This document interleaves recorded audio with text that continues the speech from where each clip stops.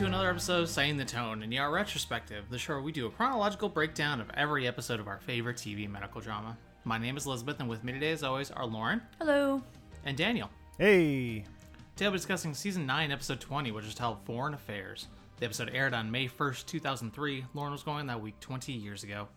At the 2003 NFL Draft, quarterback Carson Palmer is selected first overall by the Cincinnati Bengals. Palmer had a middling career over 15 seasons, accruing, oh god, I don't need that word in my life right now, a 92, 88-1. Oh, I hate month-end close. Record as a starter and a 1-3 record in the playoffs. Guys, never become an accountant. That's where I'm at work-wise today. Any strong opinions, Daniel, on Mr. Palmer? No. He's the very definition of there. Of like mid. He's just. It's fine. Like, I mean, it's not that like he had no talent or he didn't have his moments. He did. He just injuries and bad timing conspired to make his career very underwhelming. One of Lizzie's favorite turn-based strategy game series makes its U.S. debut as Fire Emblem The Blazing Blade is released for Game Boy Advance. This game fucking rocks. It's basically combines like dating sim stuff in some games with turn-based strategy. Like the characters are really, the characters all get into like relationships with one another. It's really cool. Daniel has big I don't believe you and gross face, just for listeners. Daniel can skip the entirety of the story and still but it's all menu. No, it's all menus. He'd hate it. That's true. That's not true because he loves his franchise mode on NBA. I was going to say, this is the man who purchased NBA 2K24. Definitely was just playing that before we went to record. So. Well, that's okay because we just bought WWE 2K23 finally, and I'm finally caving to get Fight Forever now that Danhausen and Keith Lee are available, so I can't judge. Moving on, Identity, a mystery movie starring John Cusack, Ray Liotta, and Amanda Peet, debuts and takes the #1 spot at the box office. I do not remember this movie at all, but I'm sure it existed. I'd never heard of it before now. And Into Club by 50 Cent is still your #1 song. Daniel, what else was on? At 8 p.m., Friends with the episode The One with the Paternity Test. At 8, we're getting like we're like within a year of the end of Friends. Like we're getting really close. At 8:30, a Friends rerun, though, tonight. Bet we'll be seeing a lot of those in the future. 9, Will and Grace with the episode May Divorce Be With You. And at 9:30, Scrubs with a clip show. Really bringing the A-plus effort for that 9:30 slot. Hey, so you gotta say budget somewhere. Right. This week's episode had 19.5 million viewers tuning in, directed by Jonathan Kaplan, doing his 29th out of 40 as a director. He has been all over Season 9. 1,000 Cranes, No Strings Attached, One Can Only Hope, and Chaos Theory are his entries this season. And written by David Zabel, doing his 8th out of 44 as a writer, and previous ones of his from this season include 1,000 Cranes, Hindsight, and Walk Like a Man. All right, we get our Previously On by Carter, and it is a very busy night in the ER. Luka is working on a trauma when Gordana comes in to talk about the young boy they're trying to get over for surgery. And his mom panicked and put him on the plane solo, and he gets in at 8, but Mercy can't take the surgery for another 2 weeks. So, cool, great, totally normal one, everything's fine. At the Carter residence, we see Carter's dad as Carter is talking with someone about the estate.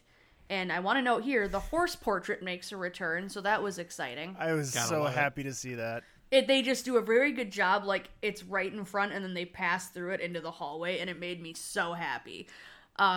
Christmas idea. Someone find that for me. We learned Gamma appointed Carter president of the foundation in her will, and his dad goes, oh, it'll be a good thing. Carter's like, for me or the foundation? And Carter gets the fortune, and his dad gets a bachelor trust fund, in his own words. And Carter goes on to say, she was disappointed in you as a son and as a father. Jesus Christ. Turns around when you fuck around, sometimes you find out. Which, I mean, I'm now that there's not an ounce of truth in that statement, it still feels like a little bit of like, my life has been inconvenienced and therefore I'm going to make it everyone else's problem. Like I'm going to like, he seems like he's lashing out just a little bit because his grandmother died. Abby's getting ready to go to the funeral at her apartment when Eric crashes in, literally breaking into her apartment. Fun. He got into a fight with someone at the program and did a jailbreak, even though he could have literally just left. He said, like, where's the fun in that? Clearly he lowered his dose of his meds by a bit by cheeking them. He said they were no fun and making him feel dull. Real downer. I love the way he says that too. He's like, I just adjusted we adjusted the dosages, and she's like, what? How? And then he explains, and it's, oh, Eric. And then, of course, brings us into the intro. We are in with bangs. We come out of the intro to Romano examining a little boy with abdominal pain. Chuni is translating here because both mom and boy speak pretty much exclusively Spanish. Patient gets brought in, a young man passed out while playing baseball. We will touch on them a little bit later. We see Luka telling Carrie about Anta getting worse, and he swears that he can get a team together if she can just get him the authorization. So he's doing a little bit of Doug Ross politicking this episode, trying to like get this all taken care of, despite skirting hospital rules. And he has Jerry tracking the flight and Chuni working on getting some nurses, and I believe trying to trade like off time around Christmas to recruit some extra help there. Yep. We go from there over to the funeral at the cemetery where Carter is chatting with one of Gamma's friends and very awkwardly asks if Jack, Carter's dad, is a friend when he just happens to walk up. Oof. Carter is a little bit visibly perturbed by the fact that Abby is running late. And I don't know, like he mentions here that he sent a car for them, which, I think speaks to the whole, like, he sort of, it's not my memories of this episode, maybe just because it's been litigated over and over and over again in the fandom, my memories of this was that there was some scene where it was, like, explicitly implied that Carter basically demanded that she be there.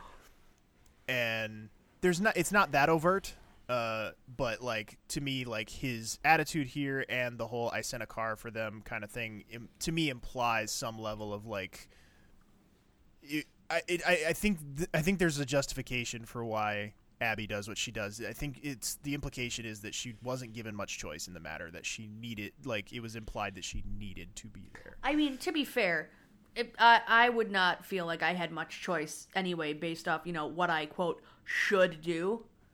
As a partner, no. I would not feel like I had the societal choice either. Obligations certainly would dictate that. I just, like, if you had a sudden family member, emergency come up, that happened to coincide with a relative of a partner, in their funeral. Like, I feel like depending on the emergency, depending on the family member, that might warrant an immediate response that causes you to miss the funeral. That's kind of what I'm thinking. Yeah. Like, to me, there are circumstances that would be acceptable for a partner to miss their other partner's,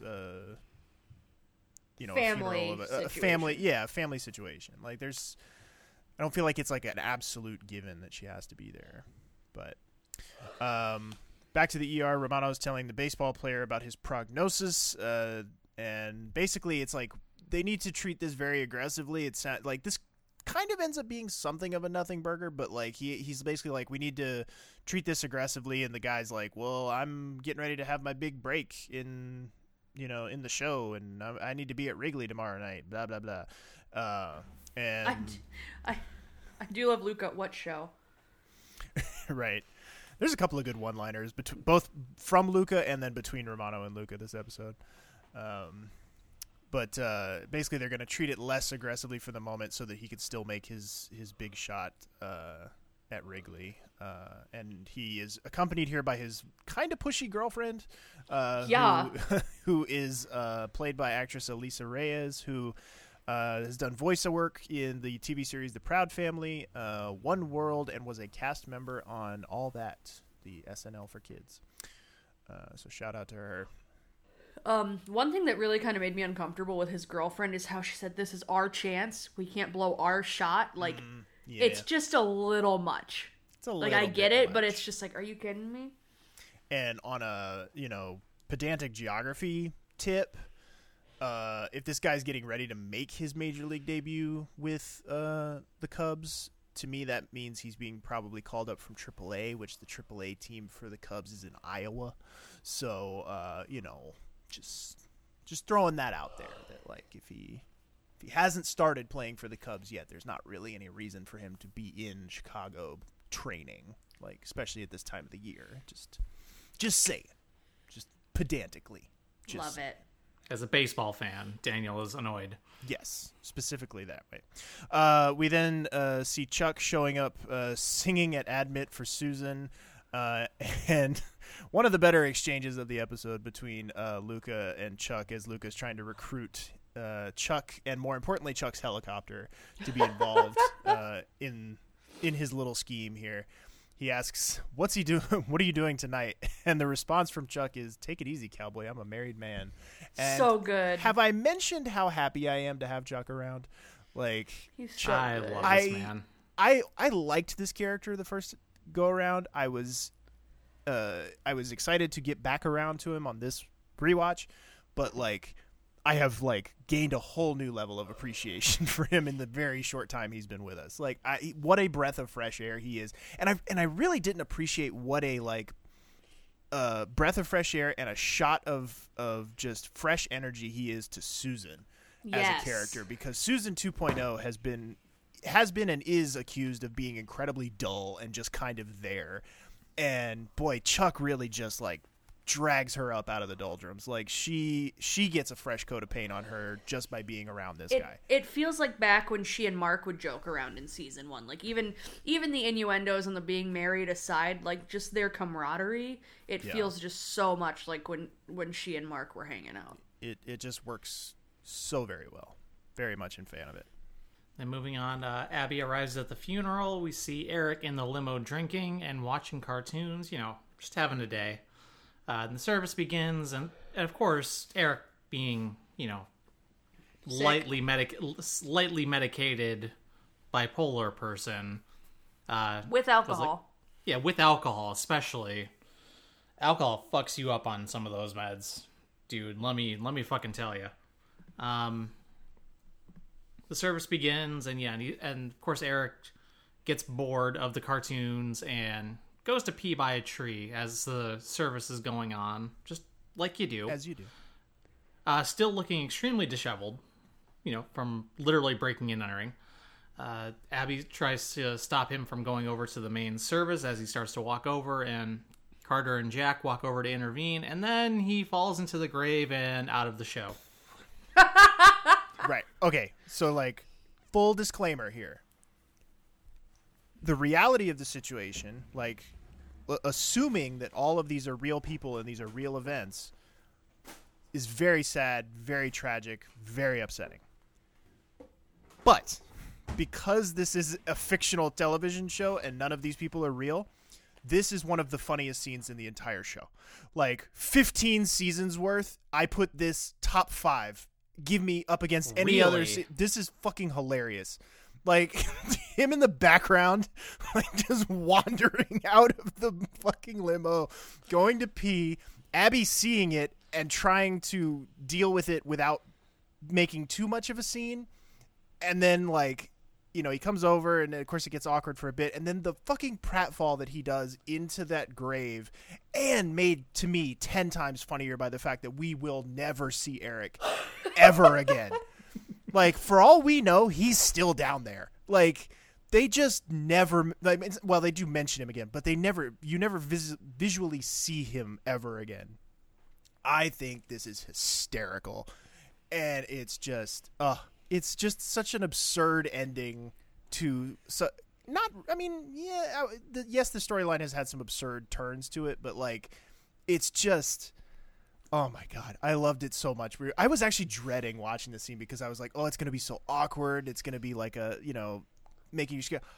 I thoroughly enjoyed it. I kind of wanted to rewatch it. Like, I kind of wanted to just go through and like go around again, because holy shit, it is such a stupid fun, again, with all the context of the fact that it's, obviously real people, real situations. That would be upsetting. And like, I'm not making light of anybody with bipolar disorder, but in this particular scene for a fictional television show, hilarious. time of the episode.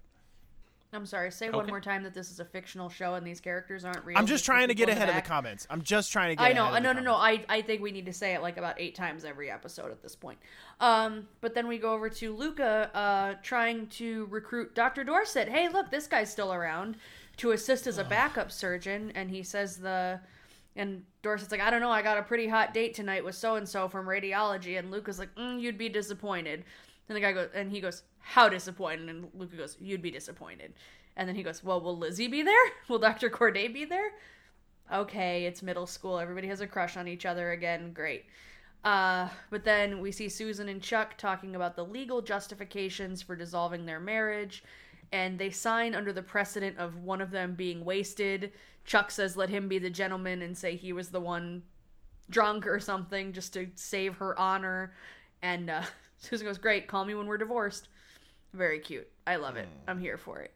But then we see a woman was picked up at home after her neighbor's Botox party last night, which again, I thought this was going to go somewhere. This was a nothing burger too. It was just like, oh, hey, here's this woman. Great, cool. Luka is now begging Lizzie to help with the surgery. And she goes, oh, is Dr. Dorset part of this team? It's like these two, oh my God, get a room, pass some notes. Just fuck already. No, I didn't say that. I said get a room and pass some notes. I did not say anything about fucking. Well, I'm saying just fuck already. So anyway, Lizzie, take us into our first audio clip. Cool. Abby and Carter are at the funeral, and after Abby has dealt with Eric. He's calmer now. I gave him some Depakote. How much? The whole bottle.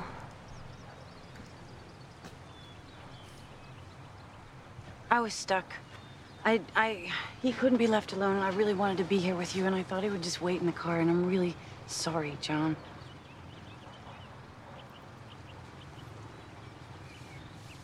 I'm gonna drop him off at the hospital, and then I'll come by the house, okay? What for? Because he agreed to be evaluated, maybe go into a locked ward. No, I mean, why come by the house?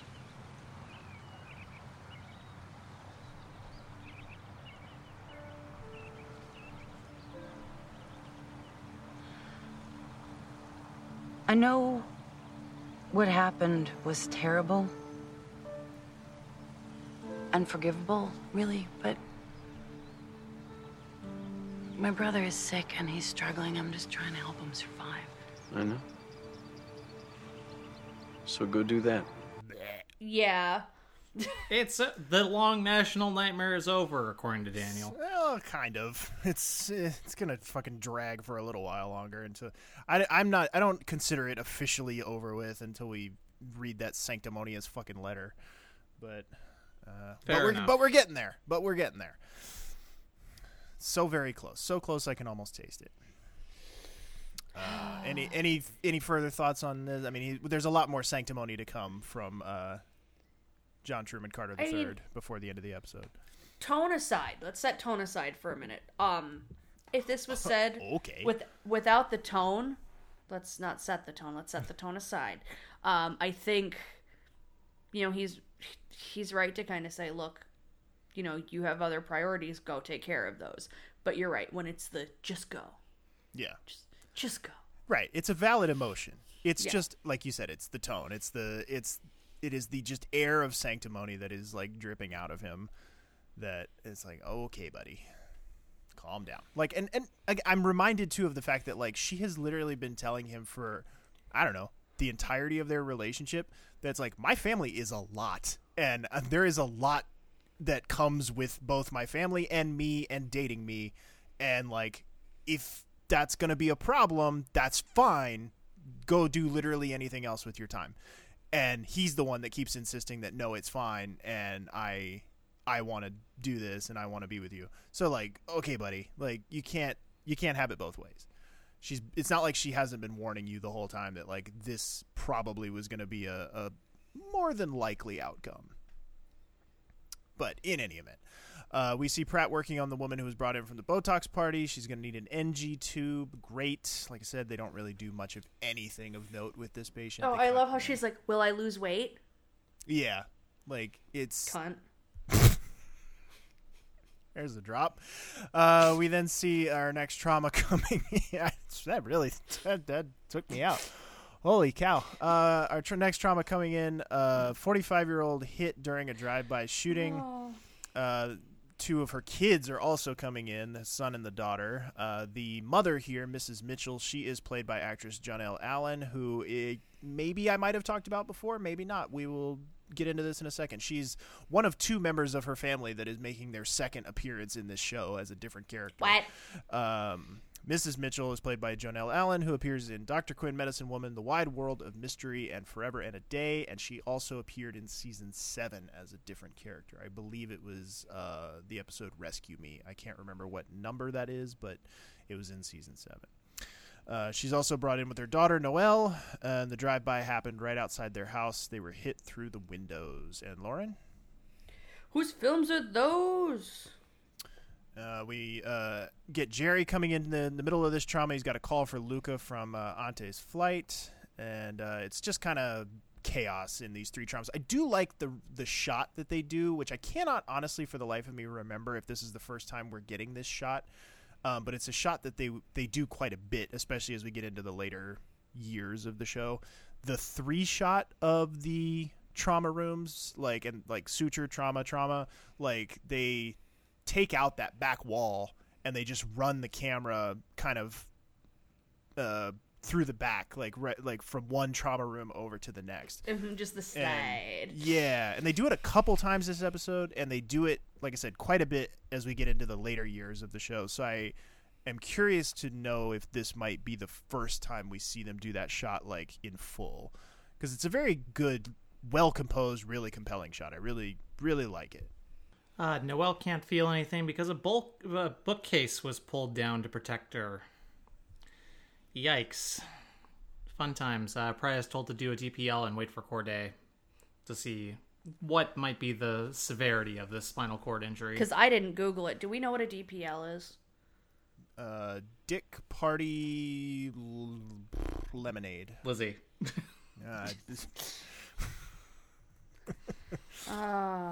I tried. Dick Party Lizzie. There we go. Hold on. Lauren refuses to accept this as a canon refuse explanation. to. She refuses A diagnostic peritoneal lavage. There you go. I liked Dick Party Lemonade better myself. I did too, but I needed to actually know to sate my own curiosity. But then, oh god, we see Romano in his kitchen. He's getting ready to prepare some tea. Turns the kettle on, gets distracted by something, and his arm catches on fire, like the sling. And then he's looking away and kind of sniffs, smells something burning, and all of a sudden he looks, oh shit, my whole arm is on fire. Not great. Not great. And then we see Carrie in a conference room arguing for Ante's surgery. I knew I didn't catch one of the spelling fixes in there. And Luka barges in and tries to guilt the whole board about not doing it. He's like, no, because it won't make you money. It's not prestigious like if we were doing it for, like a millionaire who needed heart surgery. And the guy goes, well, heart surgery benefits everybody and is a learning opportunity. And Luka's like, yeah, no, you just don't get money out of this, so you don't want to do it. Fuck you. It Very is, Doug Ross. I was going to say, like, it is telling how, if you want to know the difference of opinion of Carrie with Luka and Doug, like, this is straight out of the Doug Ross playbook. And, like, granted, there's like a slight less bit of history between Luka and Carrie that there was between Doug and Carrie, and she lets him get away with so much more this episode than I think she ever would have with Doug. Like, she would not have tolerated like half of the shit he tries to pull this episode. No. Oh, how time changes everyone. But let's go to our next audio clip here. Back at Carter's McMansion, he's in the study when Jack comes in. I didn't know Gamma had the collected Oscar Wilde in first edition. Oh. There was a story about him late in his life. She loved to tell. I can't quite remember. He was on his deathbed drinking champagne. And a friend of his asked him what he was doing. And he said, isn't it obvious? I'm dying beyond my means. She was a society lady with the heart of Stonewall Jackson. I didn't mean what I said before. Oh, it is what it is, John. We can't pretend it was anything else.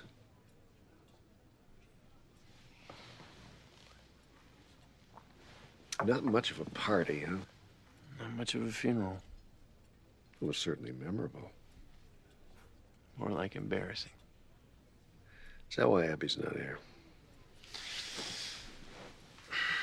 I was just having a hard time mingling. Sharing duck canapes and cosmos with a bunch of people that I don't really know. You don't need to stay if you don't want. It's all right. I'm sorry, Dad.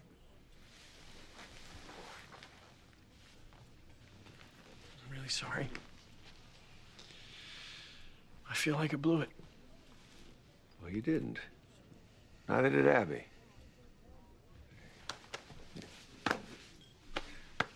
Let it go, son.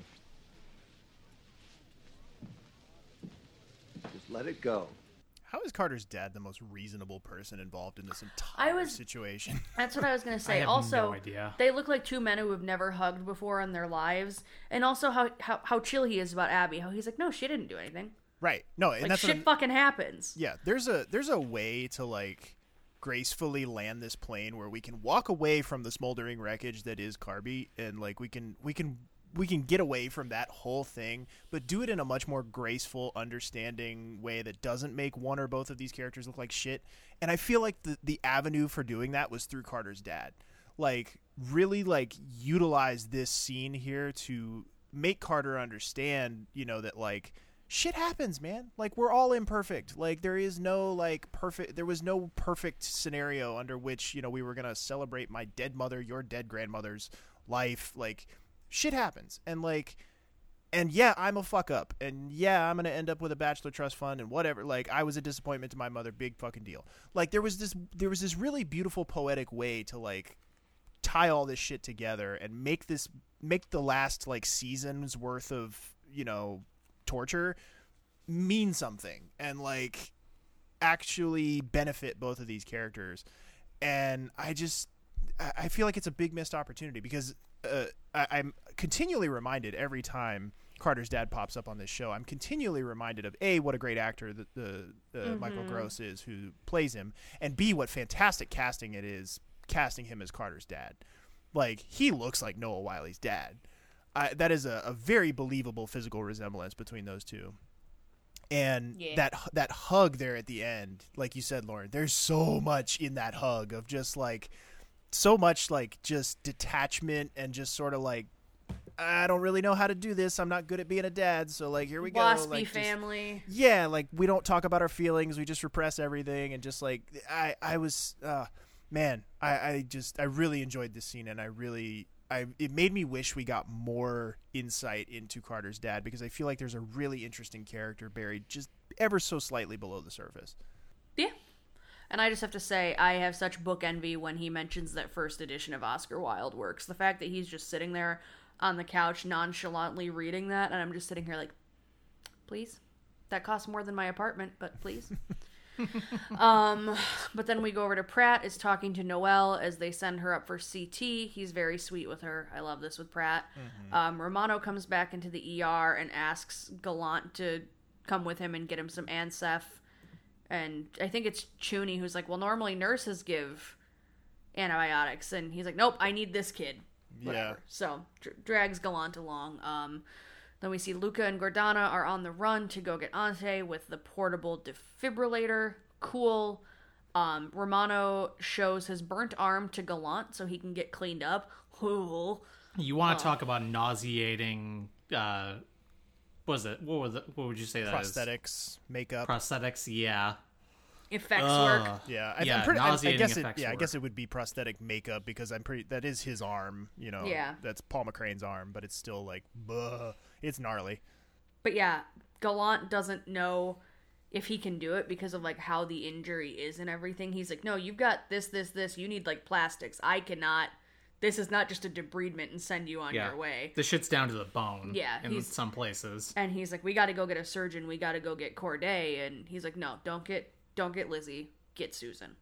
Like, he is so adamant about Lizzie not seeing this throughout the whole episode, and it just absolutely kills me. Yeah, which is really interesting, because, like, I feel like if you're, you know, planning out this scene and you're planning out everything in ahead of time, you think, like, the obvious the obvious decision or the obvious choice is that he comes in and only wants to talk to Lizzie because Lizzie's the only one he really like trusts and the only one he really has any sort of like personal relationship or personal connection to in that place. So I thought it was a really interesting choice that he singles out Gallant as somebody that he wants to be the one to like work on him. And it's not a choice that I dislike. I'm fine with it. I actually think it's really cool and interesting. You know, I think it adds another little wrinkle to their relationship, following up on, you know, Gallant kind of side talking him a couple episodes ago. Yeah, like so it's a nice little follow up. It's a nice little through line, and you know, I think it's why they're there and I'm here. Like, because I would have, if I was writing this episode, I would have just taken the most direct route, and I would have been like, yeah, obviously he goes straight to Lizzie.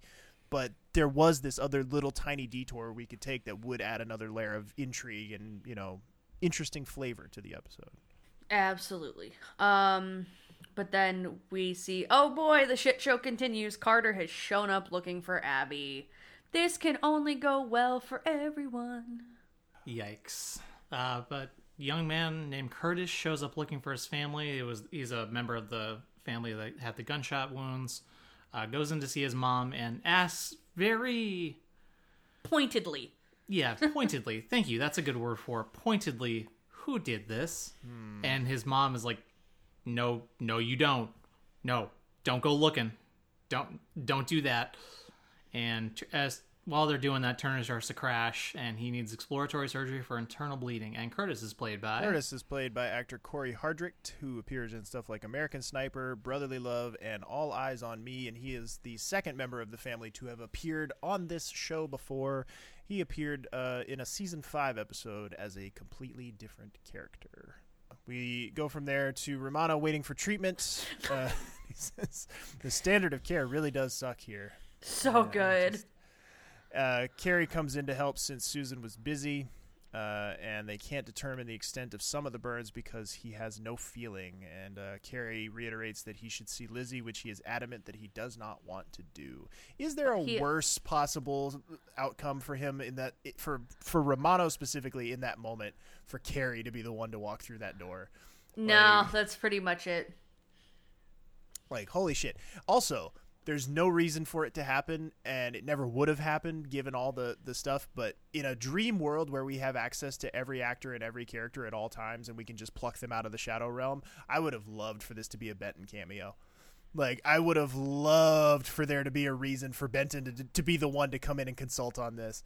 Because he's going to do a good job, and he's somebody that Romano knows is good and would trust him with his arm. And it would be a perfect opportunity for him to be like, your racist ass kind of needs me now, don't you? Like, it would have just been a really good closing of the book on all that stuff.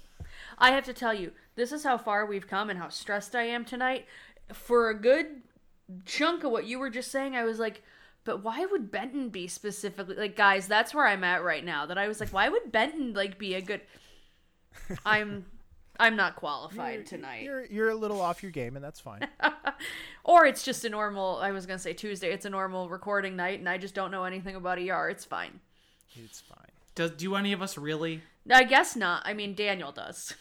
And look, as we're getting deeper into the show, my muscle memory on these things are really failing me. Like, a lot of these plot threads, I'm like, who the fuck is this? Was I, like, thumbing myself in the eyeball as I was watching this show the first time? So... You know, it's only going to get worse as we get deeper in. Or better. Maybe worse is better. Maybe better, yeah. Who knows? Then we go to Carter on the phone trying to get Abby when she walks into the ER, and Curtis starts screaming and knocking shit over. Carter postures to get him to calm down so he can suture him up because he cut his cheek, I believe? Yeah, I think so. Or his head. Something like that, yeah. He has a wound now. Curtis left a gang because his mom begged him to get a job instead, and apparently a rival gang apparently looked like he was an easy target to score some points on. So neat. Gangs suck. That's my hot take of the day. Gangs suck. Whoa, so controversial. But then Carrie tells Luka the board said no, but that hypothetically, a boy wouldn't be turned away if he showed up needing care. Wink. Which is so weird because it's like she tells him this, but we already saw them leaving with the defibrillator. So I'm very confused on this timing, but okay. I think that was more, I guess, clandestine prep by Luka and them, but I don't know. But then he shows up at the airport to get Ante, and Carter gives Curtis a full rundown of Noel's status. Curtis gets ready and leaves with some guys from his old gang to go get revenge. Carter tries to stop him, and he's like, what am I going to say to that little girl when she wakes up? Or, like, when she comes to, what am I going to tell her about her brother? And he just goes, you tell her I'm a warrior. And he leaves. This can only end well. And then the helicopter with Chuck and Luka bringing Ante back to the hospital. Chuck is doing an in-air intubation, which Luka's a little sketchy on. And Luka's like, don't fuck up. Chuck goes, you're a real motivator. And I love his line, too. You got to get down low on the ground like you're having sex in a Volkswagen. I totally missed that line. I don't know how, but oh my god. Fucking great. But then Lizzie and Shirley are setting up the OR with Dr. Dorset, and Chuck is helping get Ante stable-ish for them to get him down into the OR and set up. Lots going on. Let's get this boy a surgery. Boys love surgery. Especially boys with heart conditions. Chuck and Susan are flirting and being cute now that they're divorced. I believe they say, divorce sex is the best sex or something like that. Yeah. And Susan's like, just because we're splitting up doesn't mean we have to end it. So, and Chuck says, I know a bench in Lincoln Park. No, Susan says that, actually. Oh, Susan says that. Oh, excuse me. Yeah, sorry. Susie's being the flirty one. Yeah, because Chuck goes, well, I got a roommate, and she goes, it's okay, I know a bench in Lincoln Park. Gotcha. We then go back up to the surgery. Luka and Carrie are observing. Romano is headed out, and Carter checks in on Mrs. Mitchell, and of course she asks where Curtis is. Dorset and Lizzie are walking out after the surgery, and he tries to ask her out for drinks, but she is like kind of waffling on it. Seems like she's going to be into it, but then kind of has second thoughts after she sees something we will address in the next audio clip. And he offers her a ride home at least. And then that brings us into the following scene. Yeah, we see Lizzie sees Romano down at the bridge, and we get this lovely conversation. Nice evening for a stroll. Lizzie?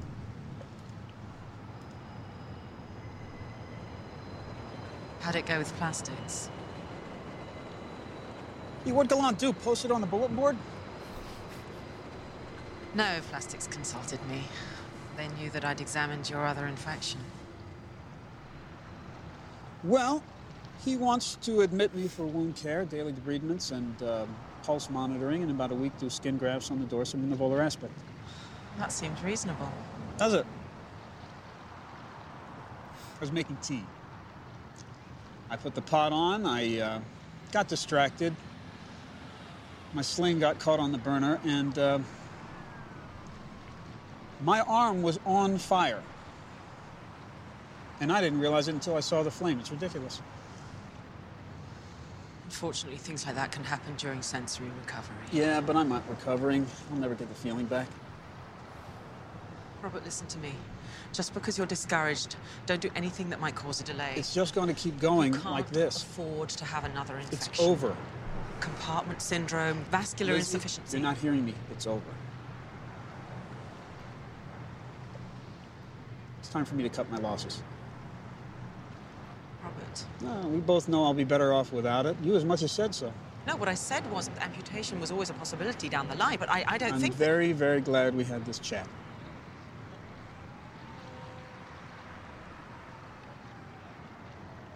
You check the OR schedule and set it up? As soon as possible. I just want to get rid of the damn thing.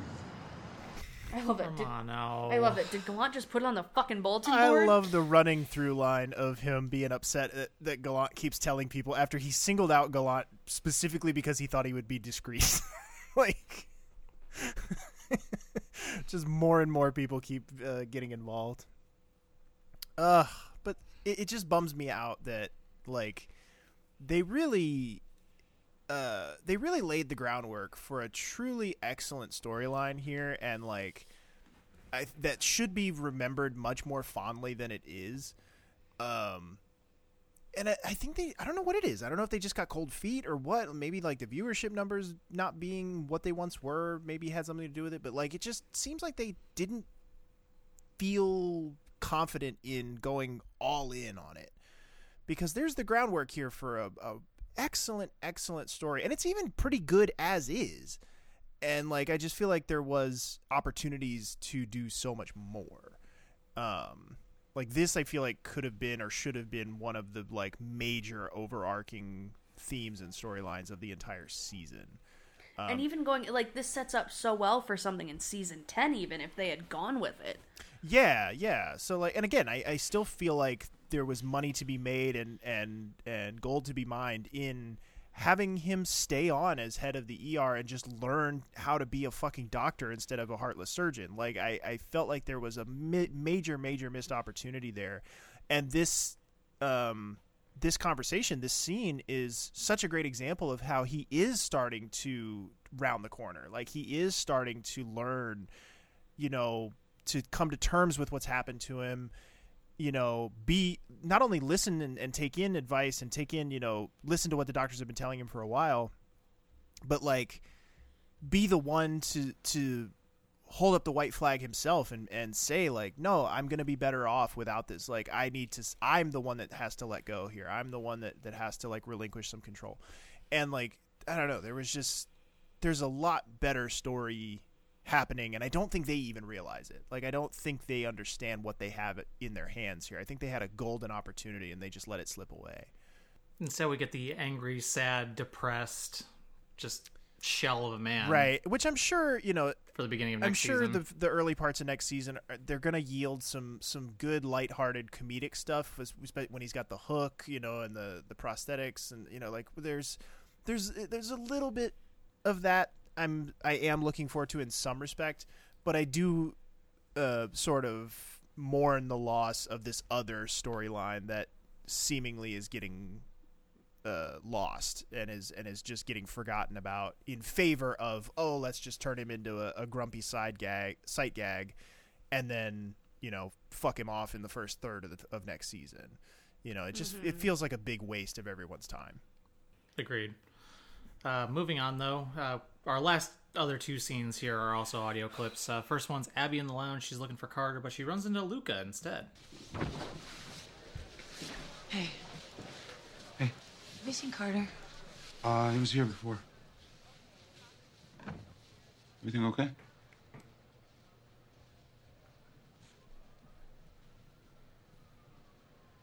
Hey, I heard about the boy. Congratulations. Thanks.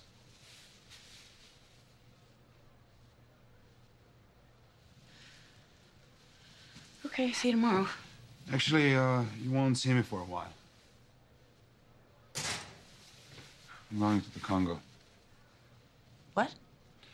The Alliance de Medicine Internationale. I'm off tomorrow, and then I'm going for West Africa. I didn't realize that was so soon.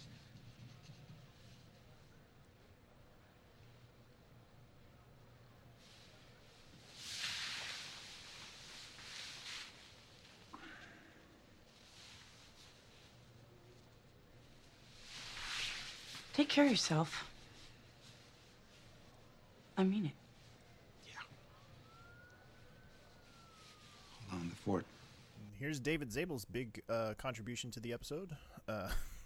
Never letting you forget that these two are not far from each other's orbit at any point. But it is a very poignant moment, and it's one that I've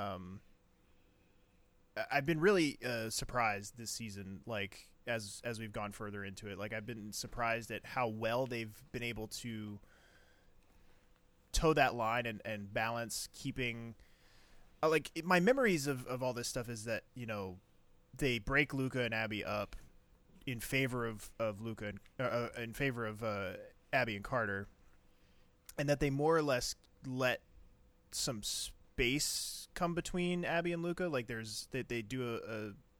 really make an effort to like keep them separate, and there's been a little bit of that, but they've actually done a really good job of like balancing, keeping them in each other's, or it's much more Doug and Carol than I remembered it being. And I definitely remember, my memories of it have clearly been flawed because like I remember there being kind of distinct differences between those two pairings in terms of like how they handled when they're apart. And they've actually, like I said, they've done a really masterful job, I feel like, this season of like keeping kind of a general orbit between them, but not making it so like, oh, this is a love triangle. Will they, won't they? Like it could have gotten very like trite and soap opera-y, and they really have kept it very restrained, and I'm a big fan of that. Me too. Because love triangles are stupid. Yeah, it deserves better than that, and so I'm happy that they went the way that they did. Plus, it wouldn't even be a triangle. It's just a love V. Because unless Carter's really into Luka, well, now as to connect the There's third like, side, they are the premier ER throuple. Let's be honest. Like if this show was being made in modern times, like there would 100% be a bisexual throuple happening here. I'm in. I mean, that surprises no one. Yeah, I'm me. So I'm really gonna start a Grey's Anatomy rewatch, aren't I? Yeah. Because I'm a messy bitch who lives for drama, and I'm that depressed right now. Out. That's oh. Anyway, ending on our last scene here. One of Curtis's friends is brought in, and they don't know where Curtis is, but Carter's gonna jump in to help. She's in the lounge. Who? You're not gonna play that. GSW to the chest and back. No LOC, but he's altered. Who's attending? Shen's in 3 with a hot in mind. Who's gonna take this? Pratt needs an attending. You're an attending? BP 90 over 66 after a leader. Hey, where's Curtis? I don't know, man. I don't know. Is anybody with him? A bunch of them down, a couple pronounced on the scene. Jackie at 1:30. Keep breathing. Lost the pulse. All right, start compressions. Let's go. No pressure, no pulse. All right, stop CBR. I'm in. You back. Throw a economy tray. Carter, I'm here. Betadine and 10 blade next. Jingmay's got it. Come on, Pratt. Don't just stand there. Do a central line. It's my patient. I got it. Still no pulse. Carter, it's okay. You don't have to do this. All right, give me the 10 blade. John, let them take it.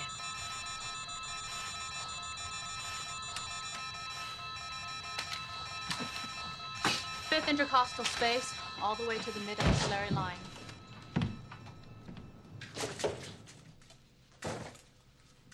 Okay, why don't we just get out? You know I came in to find you, right? I shouldn't have come in here. I shouldn't have come. It's okay. Things are gonna get better. Can you do me a favor? Yeah. Can you leave me alone? What? I need some time. Can you just go? And then he proceeds to break down crying. Oh. I mean, at least he's crying. At least like he's not holding that in. True. I'd rather he cry in a trauma in like the suture room than be throwing stuff all over a room in anger. Yeah. Like, just saying, it's him snapping at Abby, not so healthy, but him at least asking for space and sitting to cry and feel his feelings. Yeah. Not too bad. I don't know. Like I said, again, earlier in the episode with the scene with him and his dad, like I feel like there was a very graceful lesson to be learned there from his dad, and like, and for him to come back here after he's had time to digest everything that's happened, have an honest conversation and be like, you know what? You were right. You've been telling me all along that like, and I thought I could handle it, but it turns out I can't. And I think it, like there was just a much more honest, like mature conversation dialogue to be had between these two. And like, we just can't have that for even 1 second. It always has to be drama. It always has to be chaos. I mean, Carter is a messy bitch who lives for drama as well. Me also being one. I recognize one when I see one. So you can smell your own. But also at the same time, he buried like arguably like the most important person in his life today. Sure, no, and I think he's allowed to be a little bit emotional. I'm not excusing this, but like, there's definitely a better way to do this. Right. But I think if they had done more and mined more emotional depth out of that scene between him and his dad, which it was there for the taking. If they had just pulled a little bit extra, wrung a little bit of extra juice out of that, I feel like there could have, like, and they could have put him, and maybe it's because we're coming down to the end of the season and they don't want to show their cards fully.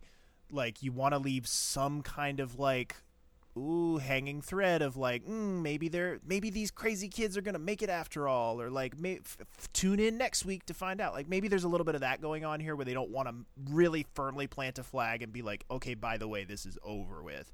Because I do feel like there should be a more definitive, like, hey, we're done with this. Like, we're moving on. This is over. Right. And because they're gonna drag this out until what, the season 10 premiere? Like, is that when he sends the letter? Like, it's like, I think it also goes into when he gets back from Africa, because there's a scene there where he goes to Abby's house. True, yeah, there is. But like the definitive like end of the relationship part is him sending the letter, and I feel like that's early season 10. So like so they're gonna drag this out a little while longer.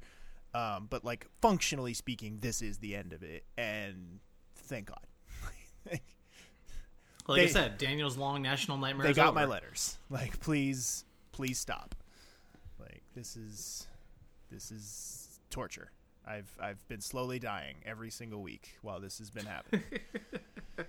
But it's kind of a messy bitch of an episode, but like, yeah. But like, there's little. Season 9 as a whole is kind of this way. The whole thing doesn't really work, but there's some standout things within that do.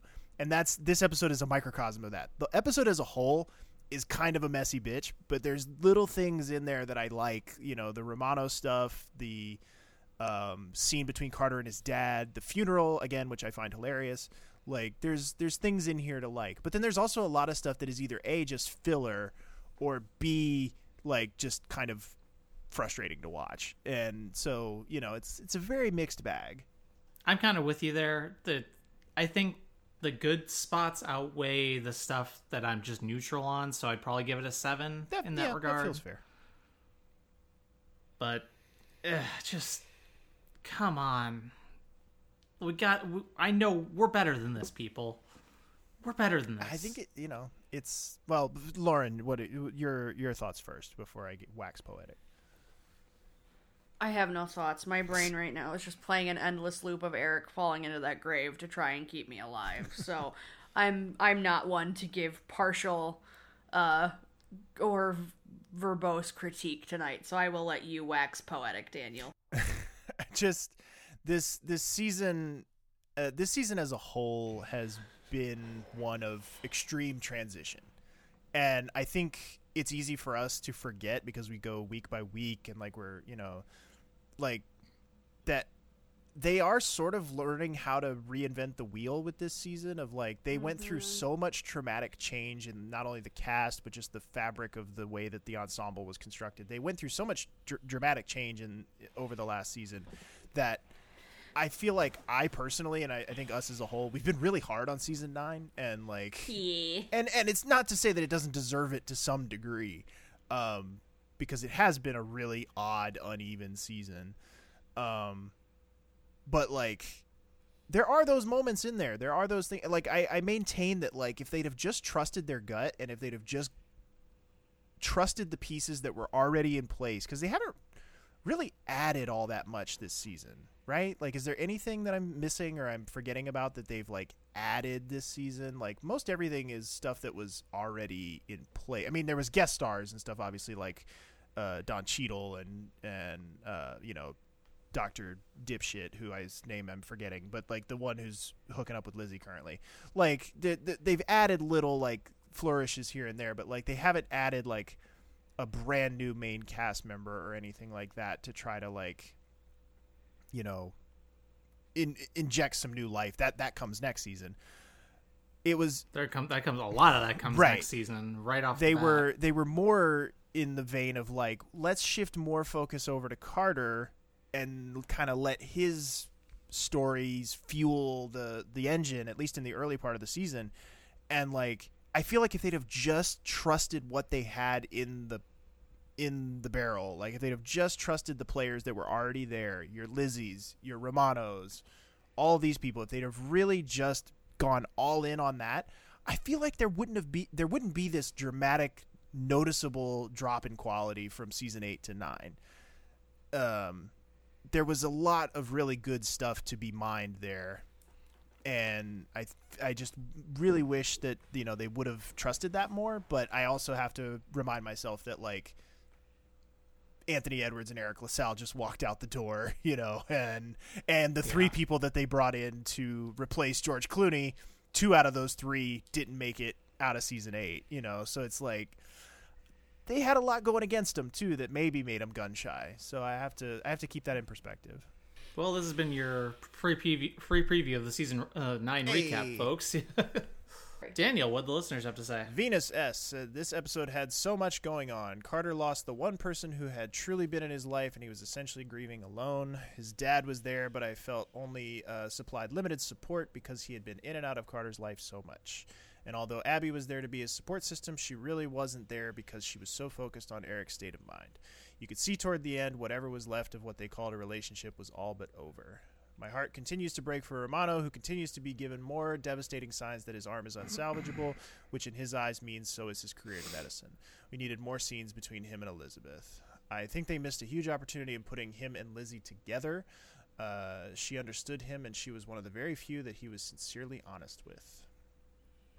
Heather R. says, time of death on the Carter-Abby relationship wasn't in Dear Abby. It was here. If it wasn't already dead or on life support by this point. Abby's still caught between her brother and also wanting to be there for Carter. Seeing Eric in the livo gives off immediate, this can only end well vibes. And look, he creates a scene and falls into the grave. Cool. While caught in the middle, Carter only treats Abby like crap for it. Like, I guess I could understand if this was a running theme. You're always choosing your family over me because you don't like me more than him. That's so mean, Abby. But while Abby's mother and brother have had issues she's needed to deal with, Carter's always understood and been there for her. Even before they started dating. Remember the road trip with Maggie? Maybe that was the point here, that Carter was sick of it? I don't know. I still think he was kind of cold toward Abby with some of his comments, or maybe I just like Abby more than Carter, so I'm on her side. Hey, there it is. That's welcome to the club. We've got t-shirts. Shrugs. It's all just a weird train wreck to finally end their romantic arc together. And last but certainly not least, Jen T. I do feel bad for Carter and what happened with Eric, but I cannot blame Abby. She was stuck between a rock and a hard place. Carter expected her to be there, but Eric showed up and she was worried about him. I love Luka running all over the hospital trying to get help for Ante. Why come by the house? Seriously, Carter, Abby is trying and you're not giving an inch. I do like the side plot of Romano and the baseball player. He shows a little bit of humanity again, just a little, and I do feel bad about his arm. Also, go Carrie fighting for Ante and figuring out a way to make it happen. Carrie and Luka had a quiet sort of friendship, and I really love it. They had a mutual respect and confided in each other more than one would expect. Love Jack Carter. Does anyone else think it's funny that Maura and Michael Gross have been in 3 shows together? Telling Carter that Abby didn't do anything wrong, but does Carter listen? Of course not. This is the final nail in the coffin of the mess that is their relationship. Add in his yelling at her and the way she takes it. I cannot. I get his frustration about Curtis and the family, but don't take it out on your girlfriend. Damn right. All right. Gonna be brief tonight. We really appreciate your support on patreon.com/podcast for only $5 a month. Less than a pumpkin spice latte. I was surprised at how much pumpkin spice lattes are. Like, I didn't realize they were like $6. So for less than that, you can support this show. You can get some free stickers. You can get bonus podcasts. You can get the full season 9 recap, which is coming up in a couple weeks. But also, I really wanted to mention there is a new COVID vaccine. We talked about this on our Patreon a couple days on the lounge a couple days ago. One of the bonus podcasts you'll get. But there is a new COVID variant going around. It is very contagious. All 3 of us got it. It was super, super not fun. And we really encourage you, go get a flu shot. Go get an updated COVID vaccine. I feel like shit today because I got mine yesterday. But you know what? It's worth it to feel safer. And hopefully I'm doing something good for the general public. And you can do that too. And we really appreciate you, and we will see you next week. Thank you.